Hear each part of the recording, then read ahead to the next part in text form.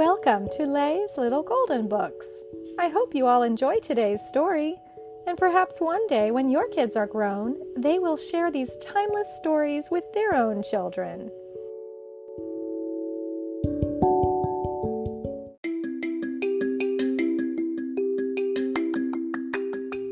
Disney Planes, written by Clay Hall, a golden book. Dusty Crophopper was a crop-dusting plane from a little town, but he had big dreams of flying fast.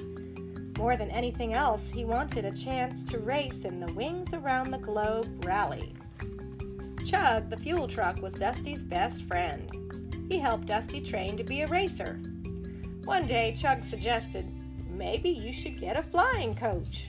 After all, fuel trucks did not know a lot about flying, but who did?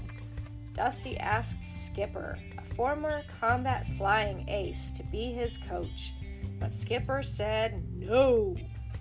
When Dusty went to the tryouts, he surprised everyone. The crop duster made it into the Wings Around the Globe rally.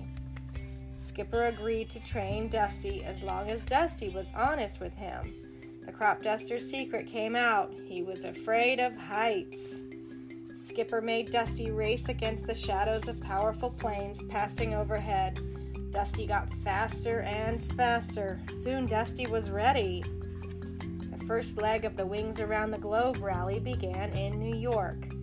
There Dusty met Bulldog, the British racer who was not interested in making friends.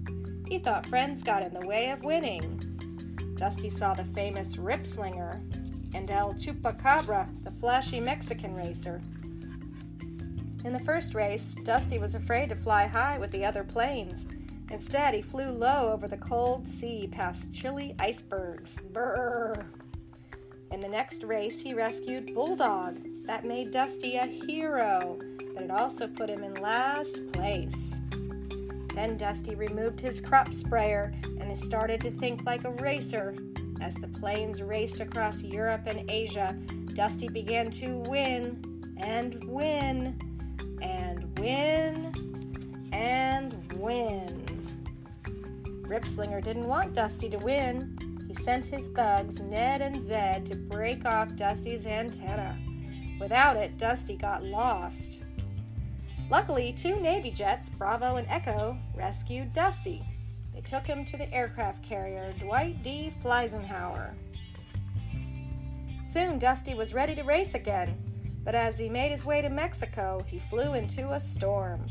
Dusty was rescued, but he was badly damaged. Then Dusty found out the truth about Skipper. He was afraid to fly. Dusty couldn't believe that Skipper had been so dishonest. Now Dusty didn't even want to finish the rally. Bulldog and the other racers still believed in Dusty. They each gave Dusty a spare part to repair him. With the help of his friends, Dusty decided to finish the race. Ripslinger and his thugs tried to knock Dusty out of the race once and for all.